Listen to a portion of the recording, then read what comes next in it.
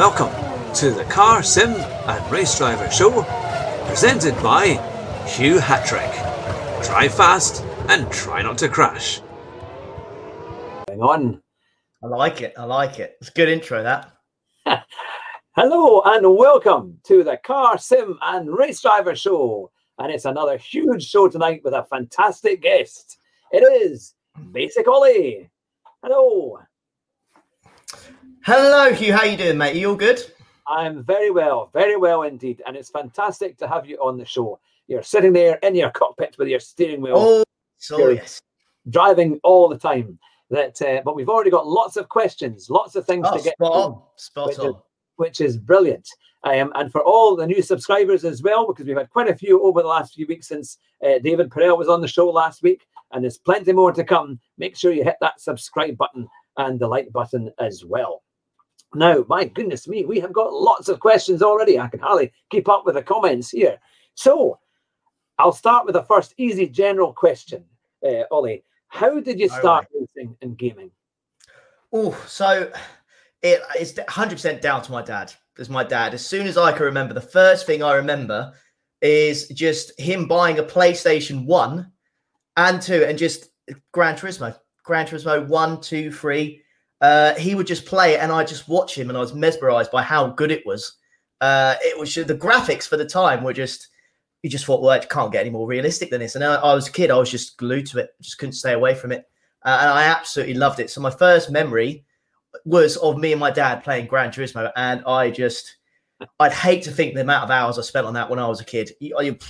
Scary. Like, it's honestly so many hours, but I wouldn't trade it for the world. I absolutely loved it. And it's put me in a position I am at the moment. I'm telling you, it was so good. That's the first real memory I've got of racing and how I got into it. It was Gran Turismo 1, 2, and 3, all over it. So what was it that really made you take to the game? Because I mean, for different people, there's different things that they like about Gran Turismo, and you have memories of playing, especially from PlayStation 1, 2, 3, and 4 as the game has evolved. What would you say are like your favorite things about Gran Turismo? I think at the time it was the realism. Like it really was the best sim out there. There's nothing else out there that could even touch Gran Turismo, and without sounding like big-headed kind of thing, I got it and I was like, I'm pretty good at this. Like, I was doing the licenses like you did in the old Gran Turismos, and I was getting gold, and I was like, this is pretty good. I'm pretty good at this, and of course AI on the old games weren't particularly great, so that would build your confidence even more. It wasn't really until I got to online racing I was thinking to myself, okay, maybe I'm not that good. Because back in those days there was no online racing, so all you had really to base off how quick you were was the licensing and the racing against the AI, and they weren't fantastic.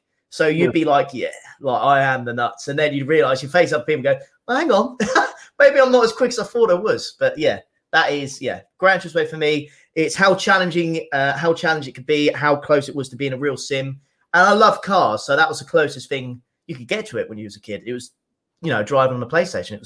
It was simple as that. Loved it. So it was things like, that you could drive the Zonda, wasn't it? The Pagani Zonda and race. Yeah. Do you know what? It wasn't for me. It wasn't even so much the Zonda. It was more like your Subaru Imprezas, your Mitsubishi Evo, stuff like that. Love my Japanese cars, Nissan Skyline GTR, that kind of thing. Mazda RX-7, Mitsubishi FTO, anything like that. I don't know what it was. Just something attracted me to them rather than the supercars. Really, if I've got to be frank, it was just something about them. I don't know what it was, and it's still to this day, Mitsubishi, Subarus, they're just my favorite, and I think they just got loads of character. Do you know what I mean? Like, I had a Subaru, I owned an Impreza, and I got so many comments in that car about saying how people used to come up to me and go, really nice car, but then I've owned a Golf and no one said a word.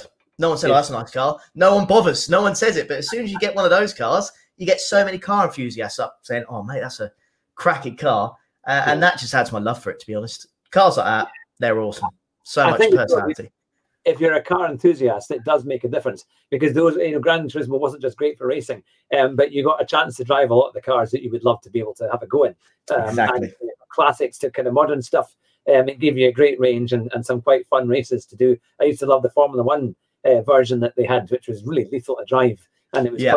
quite hard going. And you would go through tires in about 2 or 3 laps, and I could never figure out why it was so bad. But and you'd be driving well onto the night, 2, 3 in the morning, doing your racing, just trying to achieve the different levels on the grades and licenses to try and get up and finish the game and complete it all, so you could buy the really good cars. So obviously you've played it over the years. So what would you say? I mean, there's been did you have a favorite Gran Turismo version that you really kind of fell in love with? Sorry. 100% Gran Turismo 3 A-Spec. 100%. When I was a kid and you jumped from like Gran Turismo 1 and 2, PS2 comes out, Gran Turismo 3, the graphics, I was just like, you literally can't get better than this. I was like, look at the cars. Yeah, it was unreal. And I also got my first steering wheel on a PS2. My dad is very, very good at like crafting from materials. So he would make us like a car out of wood, like a full-on, you sit in it, had a steering wheel, you could put the pedals in it, and it was just amazing. And I'd have that with a screen in front of me, a steering wheel, and I was sat what felt like a car. I just never left it. It was just such an awesome experience. But Gran Turismo 3, and I don't know if you remember, but the Mitsubishi FTO, like the Le Mans version. Oh yes, yep. I literally, I would do I'd do the Monaco race when I was a kid about 3 times a day. That's 78 laps times 3 every day because I wanted to get that car. And I did it for about 2 weeks, I think, solid. Goodness. So I just didn't stop till I got it. Yeah, you had to. I remember doing one for ages and ages and ages to give you the money and the credits to get that other car. Yeah, that was the thing. We don't really do that so much now. But I have to say now, as things have switched to more online gaming, you don't really miss that side as much. I mean, I think the new GT7 is going to have a bit more of that. But I think because now people have really grabbed a hold of the online. What's been, as you first set out with online racing, how do you find it from when you started to where it is today? Well, my first experience of online racing was actually on TOCA Race Driver 3, if you ever remember playing that. I think it was 13, and I had a PS2 Slim, and it was like the first kind of console you could play online without having some sort of adapter. So I plugged the Ethernet in and started playing TOCA Race Driver 3, and I just thought, this is incredible. But I'm racing against other people because my mates never really liked racing games, so you couldn't really get your mates over to play it. So it was always just me. And as soon as I started playing it online, it was awesome. But if you look at it in today's standards, it's fantastic. There's still there's a long way to go, I think. I think Gran Turismo set a benchmark on a lot of how online racing should be done, as in the system, because it's by far and away, I know the penalty system gets a lot of battering, and so it should at times. So it should, because there's a vast majority of the time it can be wrong. But, the system of going like S, A+, all the way down to E-rated, and just being able to hop into a race every 10 minutes. It's just so user-friendly. It's just far and away the best. But GT Sport is probably the one that's probably the second most amount of time I've spent on the game. Gran Turismo 3 first, GT Sport second. I've sunk many, many hours into this game.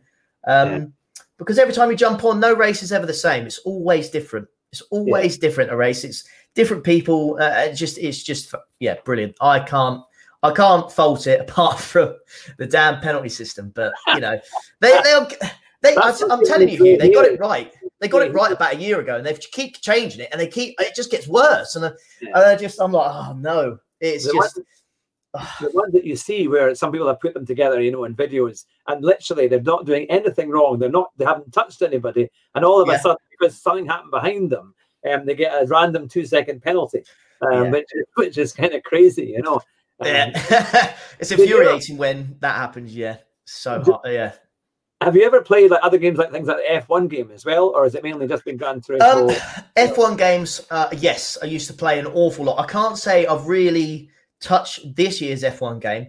I think it's because I'm so concentrated on work and then YouTube. GT Sport just works really well for me, and like do my YouTube videos. So I won't lie to you, I've bought F1 and I've done a few races on it, but my play time is going to be 5 hours max on that since I bought it. Really haven't touched it. I loved F1 games. I think F1 04 was my favourite. That was probably on PS2. That was my favourite because you used to get a little fax machine. You could be like a test driver, and then you got promoted to a second driver, and it was probably the most immersive one. You had the Williams BMW as well with that famous front wing. That's right. That looks like a walrus. The noise was good. It had a Yes, proper 10 noise. Or, exactly. It was just, yeah. But the F1 games, I have to say, I did play them religiously apart from like the last year or so. It's not because they've got worse, they have got better. But since GT Sport, it's the one I go to be honest. It's my go-to. No online game touches it, I don't think.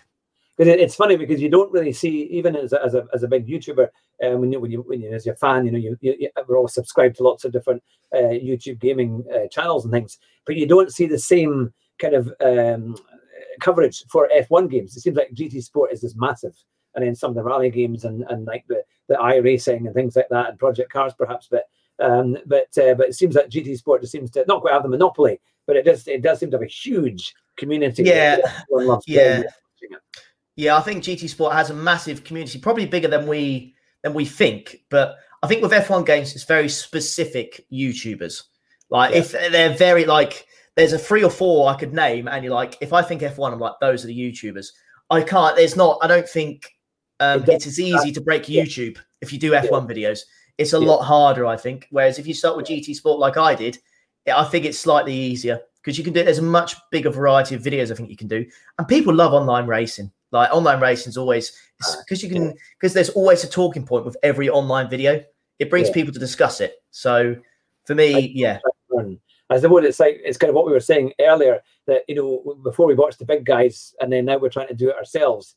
But we watch a lot of their shows to try and improve our lap times, to try and see how they do it, see what they're breaking, see what they're doing, and learn the tips. And so it all kind of helps you to get a better lap time. But this is one of the big questions I've got for you. You do some phenomenally fast time trial and lap times. You're right up there with some really, really fast times.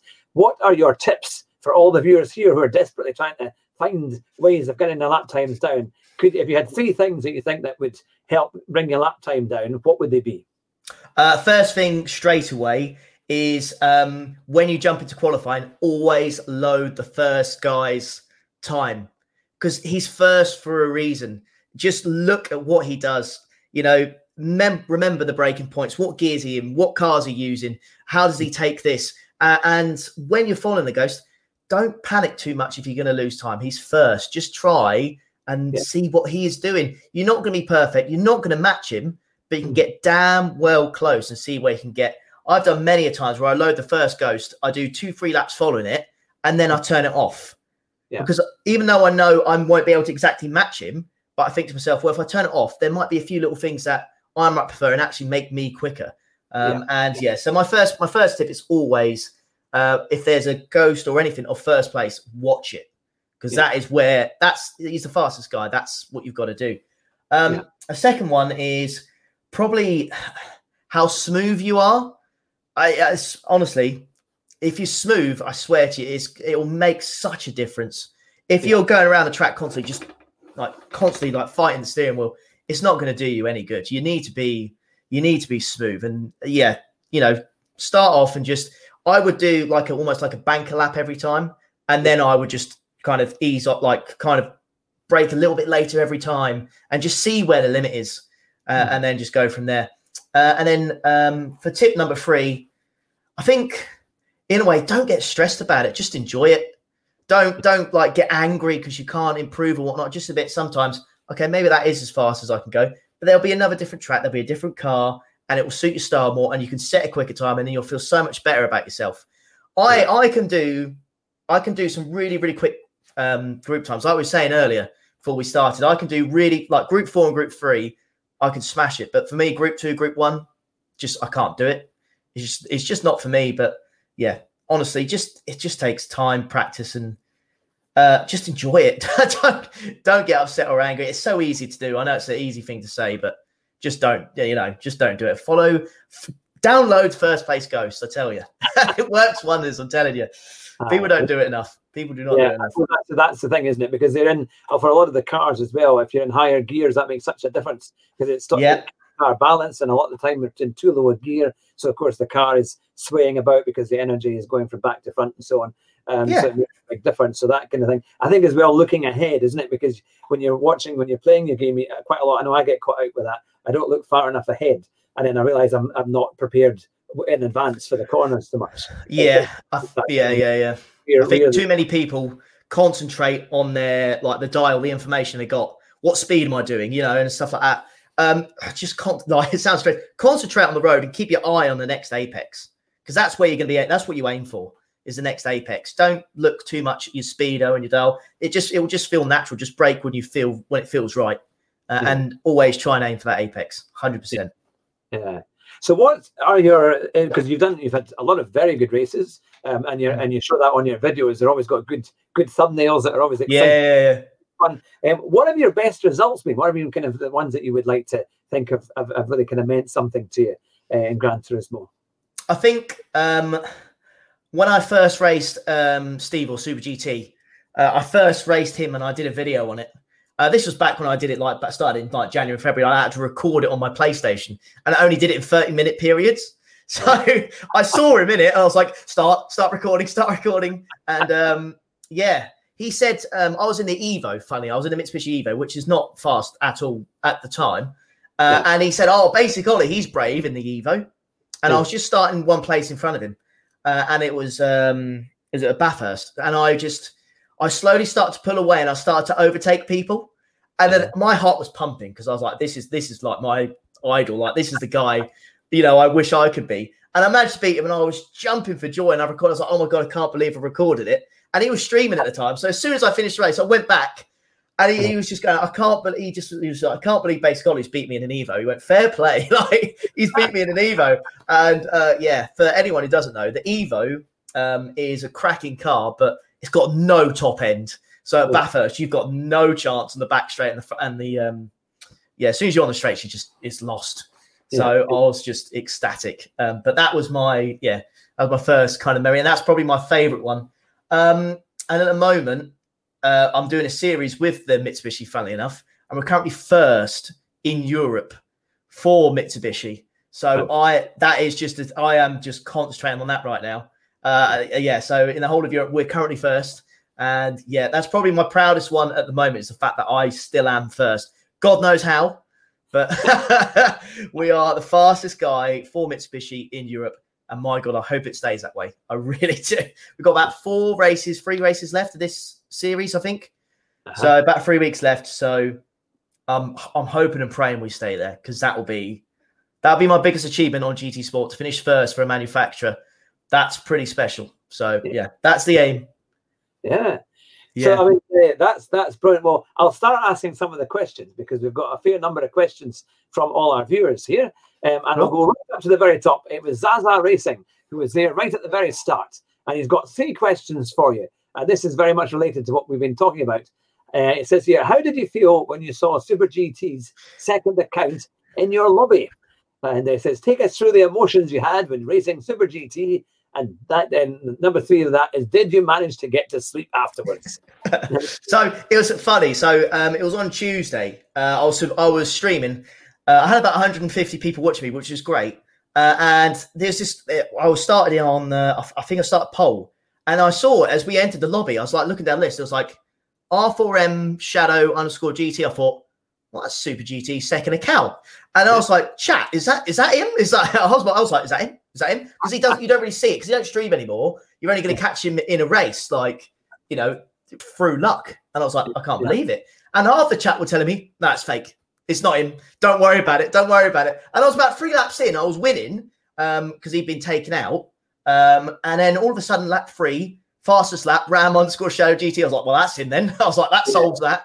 My heart was all over the place, because like I said, you don't realize how much racing against a guy does, like, for your channel. So not only am I just wanting to beat him for self-pride, but also because I've got people watching me, and it will do the world of good, because the amount of times people have commented or subscribed to my channel going, I saw you on a Super GT live stream, or I saw you in a video of his. I checked your name, searched your name, saw your YouTube channel, love it. So I thought, well, if I can beat him here, it's got so much on the line. It's not just about pride. It can do my channel absolute wonders. So my heart was through the roof. But we beat him in the first one. And then the second race, well, it was so good he made a video out of it, and he's managed to shout me out. So I think me and him are so even on pace. It just makes for such good racing. It really, really does. I was absolutely gutted when I didn't beat him. Oh, if you've seen the video, the way he does me dirty, but he does it so well. He does it so well. I said in my stream, I said, I'm not falling for it, Steve, but he did it and he pulled it off and I was just gutted. But at the same time, it was an honour to race him. I mean, he's got a lot of years experience, and I think as well, he does so much go-karting. So he's so used to racing out there for real as well. And that has to give you a very strong competitive, I would say an edge, but he's so good at that it's unbelievable. He's really good. It's like if you race against David Perel, you would be saying the same thing. I mean, these guys, they just know how to do it for real as well. So they have that extra bit of that not the sixth sense, but they know how to think as well as they're racing, and they can just see quite far ahead. But no, you did incredibly well. And the thing is, that's only one race. You've got many more to get. Well, that's what I'm hoping for, Hugh. But yeah. The pressure on my shoulders was unbelievable. I wish I had like some sort of heart tracker thing, because I tell you, it would have been over 150 easy. I was so nervous. I think I hit it well in the stream, but afterwards I didn't fall asleep until about 1:30 that night. I just could not sleep. I was absolutely, I was buzzing. Especially when you joined the stream as well. God, crikey, could not believe it. Yeah, well, we did have Super GT here a few weeks ago when we were interviewing Thea from the Amazons. He came on for a wee bit, and as you say, the comments went crazy, and everyone was saying hello to him, which was nice. But he did say hello, viewers, which was his kind of routine. We all kind of missed. So hopefully, if he does come on tonight, well, I'm sure we would do the same for him. But it was lovely that he gave you this great shout out. I mean, tell the audience. So we the channel having that. It's unbelievable. So we finished the second race, and he beat me by about 7 tenths, which I was gutted about. And I had no idea he was going to join, and I just got to start saying, Steve, if you're watching this, you have no idea what you've done for this channel. Like, and he didn't even shout me out or anything. He didn't even done anything. I was just saying, you're so nice. Like, it was such an honor to race against you. And then all of a sudden, it just pops up with Super GT tick. And he says, bro, that was such an awesome race and all this kind of stuff. I was like, chat, that's him. Like, he's actually in the stream. And then he donated. After this, I was like, this is crazy. So he donated to the stream as well. And he said, this is what happens when you don't race against idiots kind of thing. Great race. And then I couldn't believe it. And he left. And I was like, chat, I even said at the end of the stream, I said, I don't think I'll ever forget this. I don't think I'll ever forget this stream, because it was surreal. It was actually surreal. And again, it helped out massively with the channel. And then, of course, he just released the video 24 hours later. So I had like a 30-second segment about me and about my channel, and like had my YouTube and link in the description for his latest video. And then since then, Hugh, it's just skyrocketed since he did that video. That's great. Well, what we're always trying to do here is to try and help we try and interview lots of different sim drivers and racing drivers as well, and what we try and do is get their subscribers to come along and obviously comment and ask questions, because we feel this is a chance that they have when you're not racing to actually answer the questions that they would like to when you are racing, and so it gives you a bit more chance. You're not under any pressure of watching the track and everything else and trying to answer complicated questions. Yes. I've been guilty of reading the chat and then wiping myself out. I've done that once or twice. I won't lie. But no, it's great. And if I could just say to all the viewers who are watching tonight, we've got lots of interviews. But last week we just had David Perel on the show.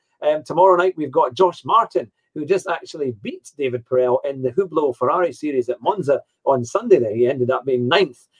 So that was a big score victory for Josh Martin, and he'll be on the show from 8 o'clock tomorrow night. And if you haven't hit that subscribe button, that would be fantastic to help us here on the channel. So let's have a look at some of the questions. Now, I saw a question here about Project Cars 3 from Philip Hochton. He's asked, what do you think of Project Cars 3? Well, I did a review on it, and I went in there with such a level head. It was unreal. I did the first couple of races, and everyone in this chat was going, this is rubbish. This is terrible. This is a thing. I was like, no, just give it a chance. Give it a chance. And then within an hour and a half, I was raging. I just thought, what is this game? I think the worst thing they could have done is called it Project Cars 3, because it just simply is not Project Cars 3. It's so far from it. Yeah. It's surreal. And I just don't, it just felt like it was halfway there. It was half complete. It didn't know what it was. It didn't know, is it a sim? Is it an arcade? It had no idea. And I I just don't understand. I was playing it. I was like, why would I want to play this? Like, why would I don't like, if I want to play an arcade game, I'll play like Grid or something, which is a lot better. But if I want to play a sim, I'll play Gran Turismo or Assetto Corsa. So where does this game fit? It doesn't fit anywhere. And I sold it within a week. I just put it up for sale because I was like, it's just a terrible game. Like when I bought it, I thought I could see a lot of people hate on this. I'm going to be as neutral as I can. And I'm going to give it a chance because I'm normally very relaxed and always have a laugh of stuff like that. And we're an hour and a half. I was like, I'm not playing this again. It was just terrible. Everything about it. The graphics were poor. The way the cars drove. The career mode was bad. I just don't understand games where, like, suddenly I was in Japan, and then within the next race, I'm racing in Great Britain. What am I doing here? Like, there's no story to it. I'm just going from place to place, and I don't know why am I here? Like, this isn't a championship. Like, why am I racing here? I don't like it. I want a purpose. I want a reason to be there, and there wasn't. It was just, you're in Great Britain now. Yeah, I loved the first Project Cars one. Was one of my favorite games, and even on I had the pad, it was just a great game to play, and I played it so much. I used to love the time trial, and it was the Azure track, which was about 12 miles long. I actually hold the fastest time for it. I think it's either in reverse or one, and it was such a favorite one because it's like driving through the south of France. It's like in those LMP1 car type things. And it was so good, and it just reminded me. And the graphics were fun. They were quite nice cars to drive. And then I got Project Cars 2, and I just couldn't make head nor tail of it. I found the cars really tricky to handle, but maybe a bit more like someone getting into Assetto Corsa for the first time. You know, it was you had to be quite careful. But I just couldn't get into it. So I didn't really play it at all. And then I would just still play Project Cars 1, and I only just took it off my PlayStation recently, so I could allow for other games. But no, it's funny how it totally changed. And one of the places that they use it is at Brooklands, at the Mercedes headquarters, which is well worth a trip to go and see, because they have the F1 simulators, and then they also have the GT simulators, and it's a proper simulator setup. You know, they've got about 10 of them, and they use Project Cars 2 for their GT simulator. And it's really tough because, you know, you think, it's going to be like an arcade or, you know, and it's like £10 for 10 minutes. But you sit in the whole thing, and then you drive away and you think, I just tried to turn right and nothing happened. You know? But I think maybe they'd be better with a Assetto Corsa or something that was a bit more drivable, or something that was a bit more fun to get around. But they are proper simulators with the play seats and I think it's all the Thrustmaster and things like that run it. But it's well worth going to, actually. It's great fun. But so let's get on with another question from one of our many viewers. Now let's see. I'm looking at the ones up here. Let's see what we got. What would be your favorite car if you could have it? Is there a comparison from one you've driven in GT Sport to one that you would really like to own? Well, this is where I was talking about Japanese cars earlier. It's actually a Subaru WRX STI. I owned one. I loved it. I fell in love with it. Unfortunately, due to the circumstances, I had to sell it. And I don't cry very often, but that was one time I do remember crying, selling that and letting it drive away. It was my dream car. Always wanted it since about 5 or 6. Yeah. My dad would always buy rally-controlled Subaru Imprezas, and I used to love them. And then I was like, I can't believe I actually owned one. I even took it to Silverstone for the Grand Prix, and I was just blown away by it. So if I could pick any car in the world to have, it's that. I know it sounds surreal, and a lot of people say, "What, you can have a Ferrari, a Lambo, you can have anything." It's just something about it. It just does something for me, and I don't know what it is. Maybe it's the famous noise. It's that boxer engine. It's the blue color with gold wheels. I don't think there's another car in the world that can pull off blue and gold wheels. What car can wear gold wheels and it works? Like, It's a bit like the old Trans Am, you know, the Trans Am from the 80s from Smokey and the Bandit. They had the old Trans Ams with the gold wheels on them.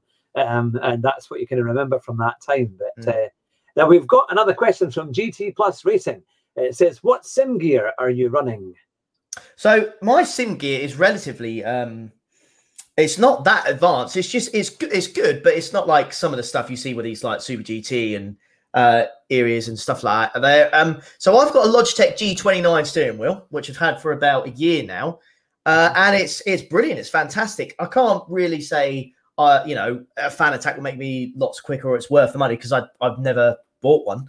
But I use a Logitech G29, and this is a play seat challenge is what I'm sitting in. And yeah, I feel like I've been fast enough with it. I don't feel like it can. Some of the GT Sport World finalists from last year, they didn't even have a setup like this, and they got to the final. So I think sometimes people get too hung up on, I need a wheel to be competitive and all this stuff. Not necessarily. If you just practice on the controller and practice, you can be just as quick if you need to be. But yeah, this setup is just a Logitech G29 play seat challenge, and it works a treat. Does the job every day of the week. If anyone's getting into sim racing, you really don't have to spend thousands. I think I got this as a deal. The steering wheel and the seat for 350 quid. And it was really good. And I got F1 2019 with it. So really it was a really good deal. And yeah, I honestly couldn't recommend it enough. It does pay because some of your viewers might not have seen that. I've got exactly the same setup as you, and I've decided to get it in a Black Friday deal. So actually, these deals will be coming out quite soon again. I know Costco have the G29 wheel. They did have quite recently, and it was only £145, including VAT, certainly in Britain. So I imagine it'll be a similar price, whatever that equates in dollars and things. So it's a great entry level, and it's decent. It seems to work on lots of games, and you don't have to do much adjustment. It just seems to work pretty well. And of course, you can fold it up and put it away, which is great. So it is quite good if you need the space as well.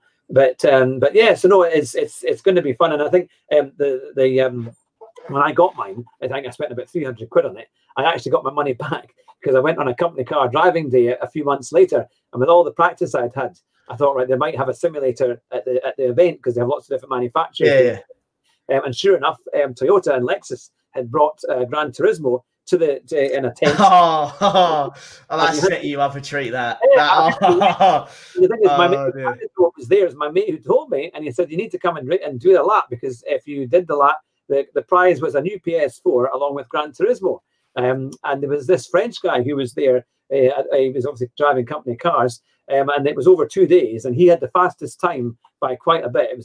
They used, I think it was the Supra or some of this, one of the GT3 or GT4 cars, I can't quite remember. Around the Brands Hatch Indy circuit. So I just went round and round and round. I had as many practice shots as I could to try and do it. And I remember I was in the tent with a guy who looked like he was a proper driver because he had the racing boots and all the rest of it. I'll just wait for you to send me the PlayStation when I go back to France. I will leave you my address in France, and you can just send it on to me. And I was like, right, I'm going to get this. Yeah. That's motivating. That's when he thinks he's already won it. You're like, that's motivation. That I beat him by like a tenth and a half the next day, and I was still winning it. So that was me. And the PlayStation and the game and all this stuff, it's worth it. And the following year, I won an event to go to Mercedes, the same driving event. So I got a drive in a proper Mercedes C43 AMG saloon, and the free show on the simulators as well at Brooklands at the kind of head office there, which is an amazing museum and place to go. So I think when you start doing this, it's amazing how the opportunities come up. And if you're fast enough, and of course, as the COVID thing unfortunately has put a dampener on all the kind of motor racing events. But when you go to the big events, everywhere there's now simulators everywhere. So have you found, did you go to things like the Goodwood Festival of Speed and things like the British Grand Prix? Did they have some simulators that you could have a shot on there? There have been, but I've never really. I would love to. Every time I go to a place, I've just been really unlucky and not had the chance. So I used to work at a car dealership. Right. And literally the week before I joined working there, they had a sim, a proper like sitting Formula One sim. You got the fastest time, you win tickets to Silverstone. And I was away that week, and I was thinking to myself, if I was there, I was so confident. Like if I was there, I would have won it. Like I would have won. And I just kept kicking myself. I thought if I'd done that, I was like, that's Silverstone ticket sorted like that. I thought that's definitely easy. I thought I've seen some of the guys there. I thought they ain't gonna be quick. And I knew, and I was gutted. But if they ever do come up, I might keep in contact with you, Hugh, because you've won a couple already. So wherever you go, mate, I might just follow you and just see if I can beat you and get your luck. I'll say it somewhere else, so I don't. You don't. It was the only one. I mean, certainly they had some great ones at Goodwood. Yeah. There's so many of them now, and from Race Room to Mercedes, they always have a really good stand with them. But B&W have had them; they've all had them, which is fantastic. And it adds to the feel. And I think when they do this at some of the big racing events as well, like with David Perel at the Blancpain events they have at Silverstone and Brands Hatch, when they actually have them in the tents as well, you go out there, you watch a bit of the race, but when it's quiet, you can come in and have a go on the sim. Yeah, it just fires you up because you think, oh, I've had a go. And then I think it really helps the motorsport enthusiast to go out there and enjoy the racing event because he feels much more involved, or she feels much more involved. So I can only see it as a kind of bit of a revival for motorsport, actually, because I think most of us love racing because we do it. We play the games, but we know we can't really do it for real unless you've got a lot of money to spend. But this is your chance to have a go, and you never know if you're good enough. People are getting through championships. I mean, that's what David Perel was saying. He's doing it so that folk who are really good have a chance to get into a real series. And I think that would be an amazing thing. That's the thing. 100%. There are so many good sim racers out there that I could guarantee if they jumped into like a professional series, they'd do well. I mean, let's take Igor Fraga, who was a finalist last year for GT Sport. He's now in Formula 2. So he won a championship, I think, with Toyota in his first series. So he'd never done racing before, he won it. And then he went in Formula 3, did well on that. He was with a terrible team. But he's been promoted to Formula 2 for next season. And it just goes to show. And he's fantastic. But there's so many other quick drivers out there. It's unbelievable. And I'm telling you, they could beat professionals. I really do think they could. Sim drivers are very, very underrated. They really are. Yeah. Now, we've got a question from Gorilla Gaz 86. It says, Ollie, is there a possibility of yourself, Rory and Steve doing a combined stream in the future? Maybe another charity stream? It would be nice. Of course it would. I've been in a few of Erie streams. I haven't really been part of Super GTs apart from what happened a couple of days ago. But I've got to be frank. If I'm sat in their shoes, I could understand why they wouldn't want to do it with me because they've got like 30,000 plus subscribers and I'm just below 5. So for them, it's like, what's in it for them? But yeah, if I was them, I'm thinking, what's the point in doing it with a 5,000 subscriber when I can get my mate who's got like 50, 60 and we can do it. So I would absolutely, I'd jump on the chance. But I can get why they wouldn't want to do it with me because I'm not that level. I'm getting there. I'm trying my very best. But I think I have to get more well-known in the community before that happens. And the other thing as well, I don't want people to think I'm just doing it because I want the views and subscribers.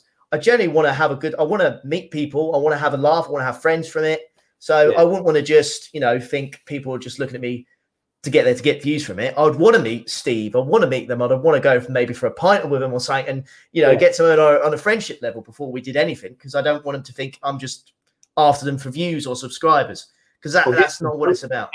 Get them as drunk as you can and then race them. Yeah. Record it like, that's who I beat today. But, another pint. Yeah, exactly. But But no, that's the way to do it. But to be fair, and I mean, I have to give a shout out to a lot of the guys who have kindly come over to be interviewed on the show in the last wee while. And Rory, he brought a huge crowd of people. It was one of the biggest shows I'd ever had. And when he said he was happy to do the show, and there is a great they're very giving, which is really lovely because for someone like myself and this channel, which is very, very small, it's phenomenal if we can have somebody come who's got a lot of subscribers. That's because it gives us more views. It gives us a chance to have the kind of interaction with our guests, and that's what we want. We want to see the guests ask lots of questions, and then that's your community there, and they all want to know more about you. And as we were saying earlier, they can do this in this type of environment because you're not racing, so you've got a better chance to answer the easier questions and the more complicated questions, which is the thing all about it. And Rory just sent me his t-shirt. Did he? Yes, he sent me a t-shirt. So awesome. I will be wearing that. I didn't have a chance to do it tonight, but I'll be wearing it on Monday night for my gaming stream, which is Fat Man in a Cheap Sim. But we must try and do a race as well. I think it'd be great fun to be in a lobby with you. My hope is once the COVID thing hopefully starts to ease up, next year. Because I live in the Scottish borders, so we have a huge motor racing history. We have Jim Clark, and we have the Jim Clark Rally and all these things. Yeah. Racetrack, which is an amazing racetrack. Places that people like Fangio, Moss, Jack Brabham, all these incredible heroes of the early Formula One era have all raced there. And we hope that when they do the Jim Clark Rally again, it's probably about the end of May, that we could actually have a sim race on the same weekend, because thousands of people come to Duns and they close the road, so they actually rally around the town centre. It's quite dramatic. Great to watch. And if we could have a sim race with all people like yourself and Steve and others, I've got a list. It'd be incredible. Then we could all put them together, and not only do we have this great historic rally to watch as well, but we've got the cream of the new guys coming in as well with sim racing. So it would be something. So you'll be welcome to come. I would love to have you up for that. And, all over that kind of stuff. It'd be great. We just got to wait for COVID to finish whenever it finally does. I don't know when, but yeah, it would be great. To so many things, and it has been very, very hard. But I think there's an exciting future there to do big events and then to have sim racing events alongside it, because people can get involved and come in and watch, and it'd be great fun, and especially if you get nice summer weather and you're all coming up racing sims. I think it's a nice weekend away to have some fun, and also a chance to meet other sim racers who would be there too. So it's I know it's a cracking idea. Yeah, I spoke to Tidney and David Perel, and to Rory and to Steve and a few others, and they've all said they would like to do it. So maybe we can hopefully we can put it together in the next year. Big names there, yeah, that'd be great. And then you can all say, look, you've raced against each other, and you have a chance to meet them as well. And I'll buy them all a pint first, and then we'll go racing, shall we? I'll buy them a few pints first. That's the thing. We'll give them a dodgy Scotch pie. Now, a question here from Philip Hockton. What are you hoping to achieve with YouTube? The sky's the limit. And I know it sounds a bit like, come on, mate, I can do sim racing. I just want to work hard and get as big as I possibly can. I think I've mentioned it a lot, Super GT in this one, but he's the goal. He's the goal. He's the guy we all aspire to be, like, subscriber-wise, and have that fan base. And I just want to just keep going until I get there. Like, there's no reason for me to stop. Like, I love doing it. And I find myself, I'm pretty good on racing games sometimes. So I think to myself, why stop? I enjoy it. I really do. I wouldn't even, if it was free, I'd still be doing it. I just love doing it. So it doesn't really make too much difference for me. But I'm always checking the statistics, like, oh, what can I do here? What can I do better? These videos, do these ones bang? Why doesn't this bang? And I'm always looking at it, because I just want to get as big as I possibly can. And that's not being like arrogant. It's because I'm determined. I want to do it. There's a reason I do, I have a full-time job and I do YouTube straight afterwards, because I love it. And I just want to get as big as I can. And it's as simple as that, really. It's get as big as I can and just go from there. The idea of having, the idea of people watching me, liking my stuff is, amazing in itself. I've got, for me, when I started doing this in January, I thought if I have 1,000 subscribers by the end of the year, I'll be so happy. And I've only got 5, and it's October, and it's just amazing. And I'd just be so happy. If it didn't grow anymore, I'd still be so happy. But I just want to keep grinding and get it as big as I possibly can. I won't stop. I will keep going until there's no more sim racing to be done. I will keep going. I'll keep going. Turn off, so you can't afford it though. But that's yeah, exactly. I'll just keep going for you. Your wife will have to be peddling the machines there, to create the electricity. She will, yeah. Now we've got a funny question here from Loopy Racing. He says, "Can I ask how old Ollie is?" He says he looks like a teenager. I'm actually 27. 27. I'm 27 years old. Yeah. Don't know. Well, that's it. That was the question. I don't know how to expand on that, but yes, I am 27 years old. So maybe it's the camera, maybe it's the light, maybe it's doing the world a good. But you can never be upset about someone saying you're a lot younger than you actually are. So I'll take it. Cheers. Now we've got a question from from Ian Dockery. It says David from Southampton. Is it true you got inspired by your granddad? But I think that question may have already been answered earlier. But, no, and I can tell you why. I said that is my granddad right there. So he's the one that's typed that message. So that's why he's had you there. So my granddad has no idea about motorsports or anything like that. He just wanted to get in there because he's watching this, and with humour, he thought it'd be hilarious to type that kind of thing. He's a funny man, but yeah, he knows nothing about it. He knows absolutely nothing. He just thought it'd be a joker and put it in there. So he has absolutely nothing to do with it. Oh, no. Oh dear. So it's not generational. You have not been inspired by previous generations to get into motorsport. But on saying that, who would be, if you could meet some racing drivers out there, who would be the ones you would like to meet? Jenson Button was always my hero as growing up. So Jenson Button, 100% all the way. Jenson. For me, he was just such a nice bloke in the whole everything he did, and he just knew cars inside and out, and he was so smooth, buttery smooth.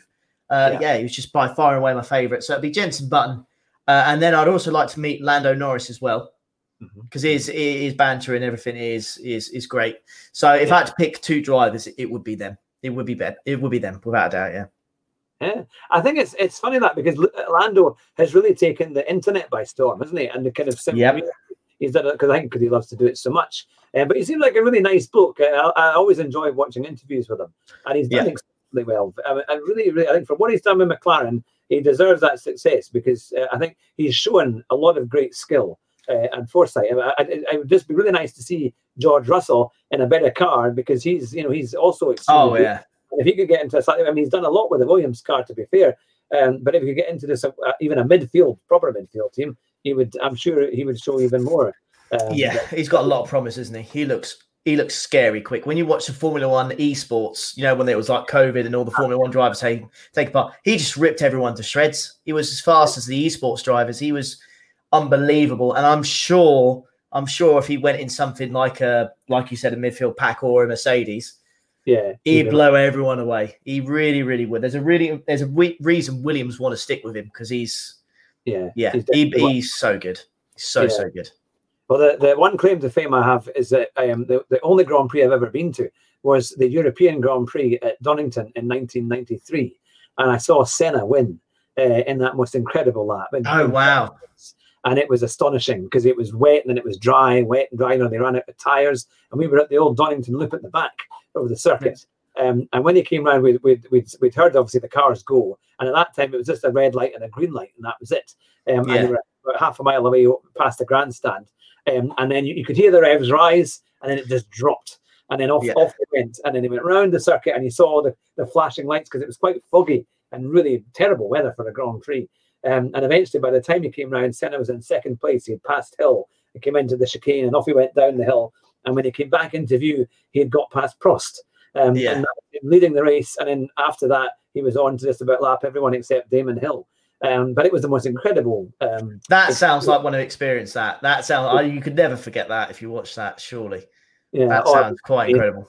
And the funny thing was, we had our little Damon Hill Union Jack flags with us because we were Hill supporters, and they were the cheapest Union Jack flag you could kind of get. And then we looked behind us because every time if Senna went past, there was this big crowd, and they were kind of shouting away behind us. And of course, there was a whole bunch of Brazilians, and they had their Senna flags and all this stuff. Yeah, and they were so nice, because they would do a kind of Mexican wave as he went past, And then they had a barbecue going on the side, and they actually shared with us their barbecue, which was amazing because they saw us with his droopy Union Jack flags. They must have I know it's amazing because you said you've been to the Grand Prix as well. How did you find that? What, at Silverstone? Yeah. It was really good. I thought when I went there with my sister and my dad and the missus, and we loved it. It was great. The only pet peeve I got about Silverstone it is expensive. It is. I wish it wasn't as expensive. It is, but it was fantastic. I only live about an hour away from the circuit, so when we went, we had a 3-4 day weekend ticket, so we just drive down there, drive back, and it was really good. It was my first real experience of watching any F1 race live, and then the next year we went to Spain and went to the Spanish Grand Prix. Oh, fantastic! And we watched that. So I watched that abroad, and funnily enough, we also had tickets to the Austrian Grand Prix. But of course, COVID struck and we couldn't go.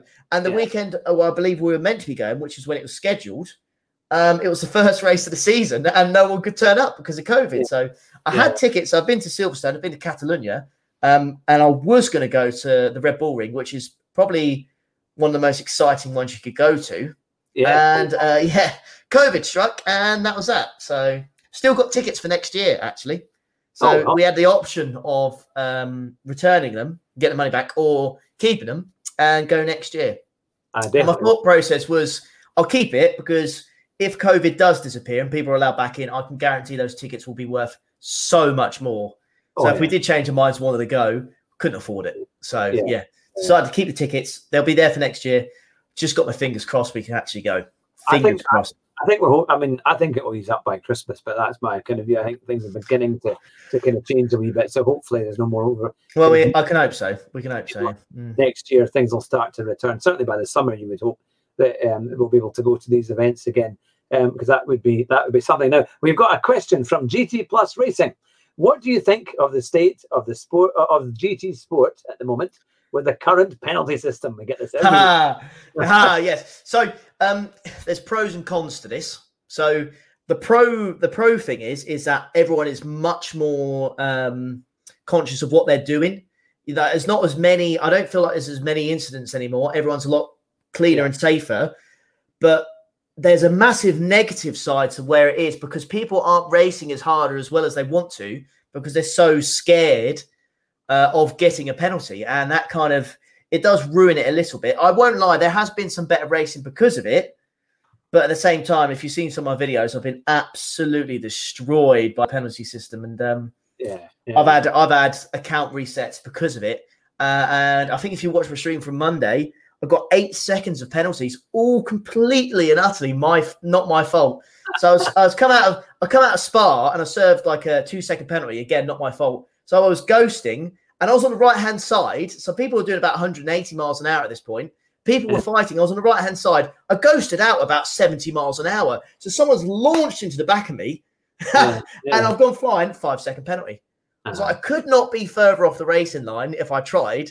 And even though he hit me, I got a 5-second penalty. I was like, what is this?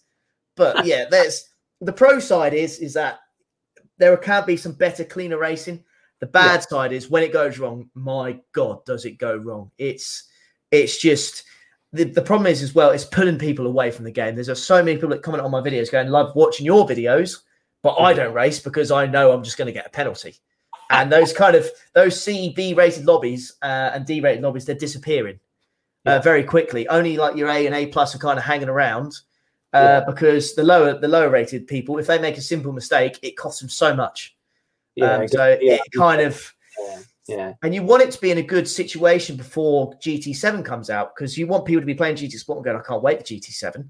But you've got the opposite effect of people going, oh, I don't really like GT Sport.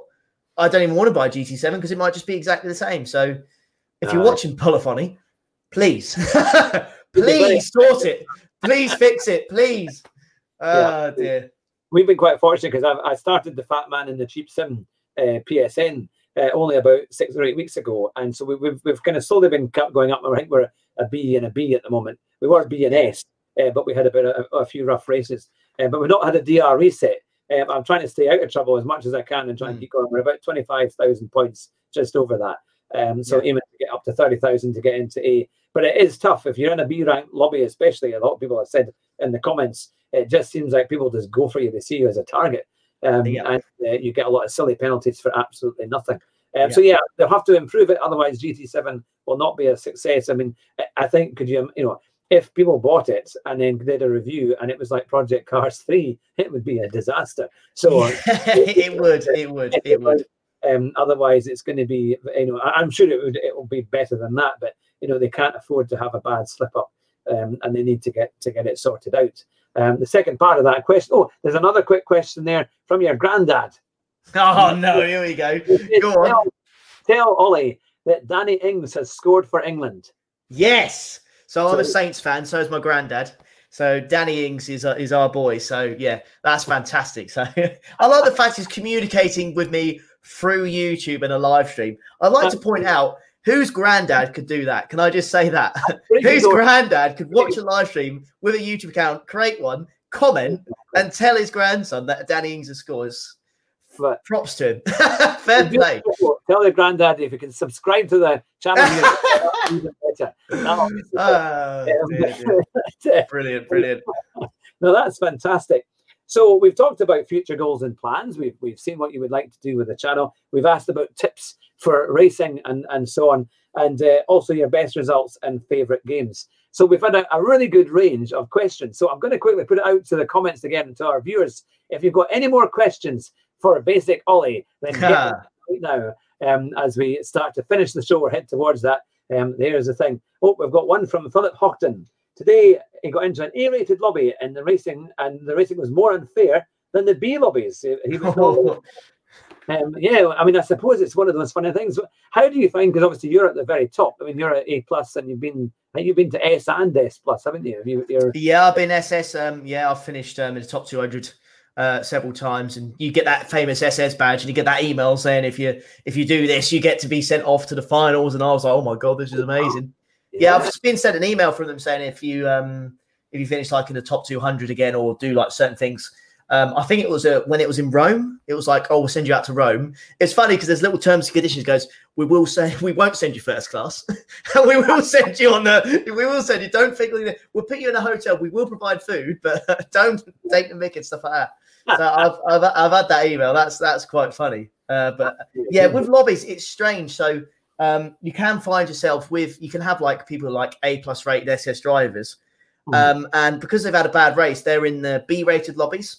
Yeah, but because they're so angry because of what's happened, and then they kind of get self-righteous, think, well, I'm in these B-rated drivers, they can get out of my way, and they just kind of push them out the way. So with these B-rated drivers think, oh, I'm in an A-rated lobby, this should be good, or whatever, and then it's even worse than it was before, because there's just people in there that are just angry. They're just angry they were there in the first place. So, yeah, sometimes an A-rated driver can generally be worse than the B-rated driver in terms of sportsmanship. It does happen. Yeah. It really does. Now we've got a good question here from Philip again. Ask about the community that you have created with your YouTube channel.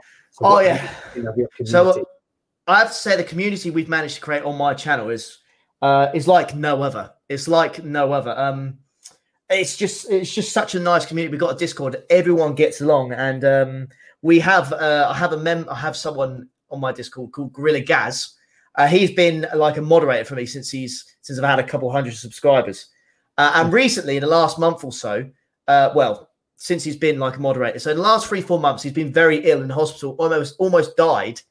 But he'd always join the stream when he could from his hospital bed, just to make sure everything's okay, and I thought that is unreal. So as soon as he come back, I started a thing with the community called Get Gaz a Wheel. So whenever I'd stream, anything people donated to me, they could choose if it went towards Get Gaz a Wheel Fund or myself. So within a month, we've raised £215. And when I next get paid from YouTube, Gaz is getting a wheel. And that's all because of the community that we've got, that we've managed to raise that. And so it's just been brilliant. So Gaz is well now, so he's back home. And then at the end of the month, I'll hopefully be doing a video of buying him a wheel. And then there should be hopefully one of him kind of unboxing it and that kind of stuff. But that's all from the community. We're not the biggest in the world, but because of what we are and what we've done, it's just been brilliant. Like, I couldn't thank people enough. It was unbelievable, the donations. And it's the community on this channel is surreal. You wouldn't believe how good the community is. It's fantastic. Brilliant. Yeah. No, that's great to know. And you do see that. I mean, I noticed that as well with Rory's community, because that night when they came over, it was quite funny. We were both streaming our gaming sessions, and I ended up being in a race at the Nürburgring with Rory. And when he saw my name in there, he recognized it because he'd just been on my show a few days before. And at the time, I was trying to get to 100 subscribers, and people on my channel knew that's what was going to happen. And then they must have Rory had found out. And so very kindly, people from his channel had come across and subscribed to mine, and we didn't just hit 100. We got something like about 120 in the end. So it was really fantastic, and it just shows you what people are like. And it's a lovely community. I think it's the kind of thing now we would have gone to the pub to talk about cars or to talk about racing or something like that. Now we're all stuck at home and we're watching YouTube, but we've got our community with our racing fans and the racing channels that we follow. And it's really great because it's all fun, and most of the time I think it all seems to work very well indeed. Now we've got a question here from GT Plus Racing. Hugh, we should start a casual league with those of us who have been involved here, both guests and subs. What does Ollie think? I'll be up for it. I'm up for anything. I really am. Anything that will kind of like bring people together, the sim community together, I'm all for it. I am all for it. So if people ever wanted to do that, I'm all getting. The only thing I would say, without being rude or anything like that, because I have a full-time job and I need to record and stream, I really do not have much time at all. So it would have to be planned in the future because I don't have much time. So I'd love to do it with people. I just don't want people to think I'm ignoring them or anything like that. I just genuinely, it's hard to keep up. I find it hard just to keep up with the YouTube comments at the moment. And so God knows how like anyone with like 100,000+ subscribers does it. I've no idea. You get comments every 10, 15 seconds. And it's just, you can't keep up. Like you generally can't keep up. So I never want people to think I'm rude or anything like that. But it would just have to be planned in advance because I'd need to find the time. Yeah. Well, we're hoping to do a proper league. We did a lobby thing on Monday, which was quite fun. It will either be called the Hat Trick Racing League, or it might be called Fat Man in a Cheap Sim Racing League. So yeah. The only problem with that name, Hugh, is everyone's going to think they're a fat man in a sim. I want to go around and tell the people it was really based on me. But it was the only one, but that might be on the trophy. But it might be called the Hat Trick Racing League. Yeah. But it would be fun. Definitely. We'll get that sorted out. Well, it's been fantastic having you on the show. That's been an hour. It's absolutely flown in. Yeah, it has. To be fair, it's been brilliant. I've enjoyed it. You're a very busy man, and I don't want to take advantage of your generosity. You've already given us all today. But it's absolutely fantastic, and thank you to all of your viewers and subscribers who have been watching here tonight. Really appreciate you watching, and if you do want to subscribe to the channel, that would be amazing. We've got lots of interviews with other sim drivers and racing drivers, and also we have a kind of banter channel as well, where we've done quite a few shows where we talk about Formula One and other things.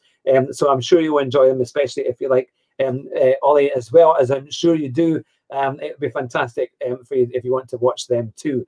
But we will leave it there. But stay on the line just now, Ollie. When I finish the show now, we have our kind of motto here on the Car Sim and Race Driver Show. I don't know if you've heard of it. You may have not. But it's called "Drive Fast and Try Not to Crash." That is simple, but works. So to all of our viewers and listeners around the globe, thank you very much for joining us tonight and watching what has been a fantastic interview and a show with Ollie. We've found out what makes him so fast. He's given us the tips. So now there's no more excuses for driving slowly. And hopefully we'll get a race with him in the next wee while. But it's been an honour to have you on the show. Really fantastic. Thank you. Loved it. Take care.